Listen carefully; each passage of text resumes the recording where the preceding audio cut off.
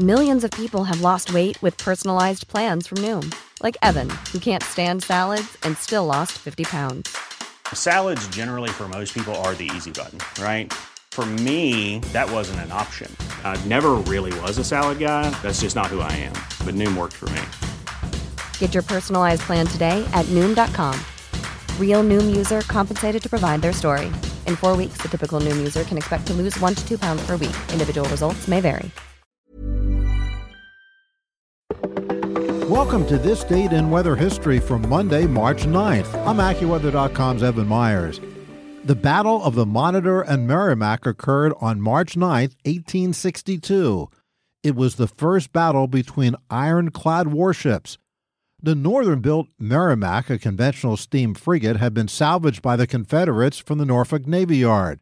With her upper hull cut away and armored with iron, this 263-foot improvisation that resembled, according to one contemporary source, a floating barn roof, the ship had destroyed a whole fleet of wooden warships of the Union off Newport News, Virginia, in the days leading up to the battle. The Union ironclad Monitor arrived on the date of March the 8th. This 172-foot Yankee cheese box on a raft, as it was known, with its water-level decks and armored revolving gun turret, represented an entirely new concept in naval design. Thus, the stage was set for the dramatic naval battle on March 9th. With crowds of Union and Confederate supporters watching from the decks of nearby vessels and the shores on either side, the ships passed back and forth on opposite courses. Both crews lacked training. Firing was ineffective. The Monitor could only fire once in 7 or 8 minutes, but was faster and more maneuverable than her larger opponent. Both ships suffered some damage and retired. Because of the sheer weight of the ships and the lack of maneuverability, the previous day's success of the Merrimack and the battle itself was only possible because of calm weather that allowed for smooth waters.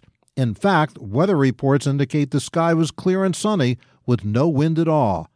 Even though the battle was inconclusive, it showed the superiority of the ironclad or metal-covered ships, and the engineering improved rapidly. The battle made all navies that existed in the world at that time instantly obsolete and brought into existence modern naval warfare. And that's what happened on March 9th. Be sure to tune in tomorrow for a brand new episode and find out what happened on this date in weather history. Listen to Weather Insider every weekday for a discussion on trending weather news with me, Bernie Rayno, and Evan Myers. You'll get detailed insight into major weather events and learn the why behind the weather, gaining knowledge on terms like, what's a nor'easter?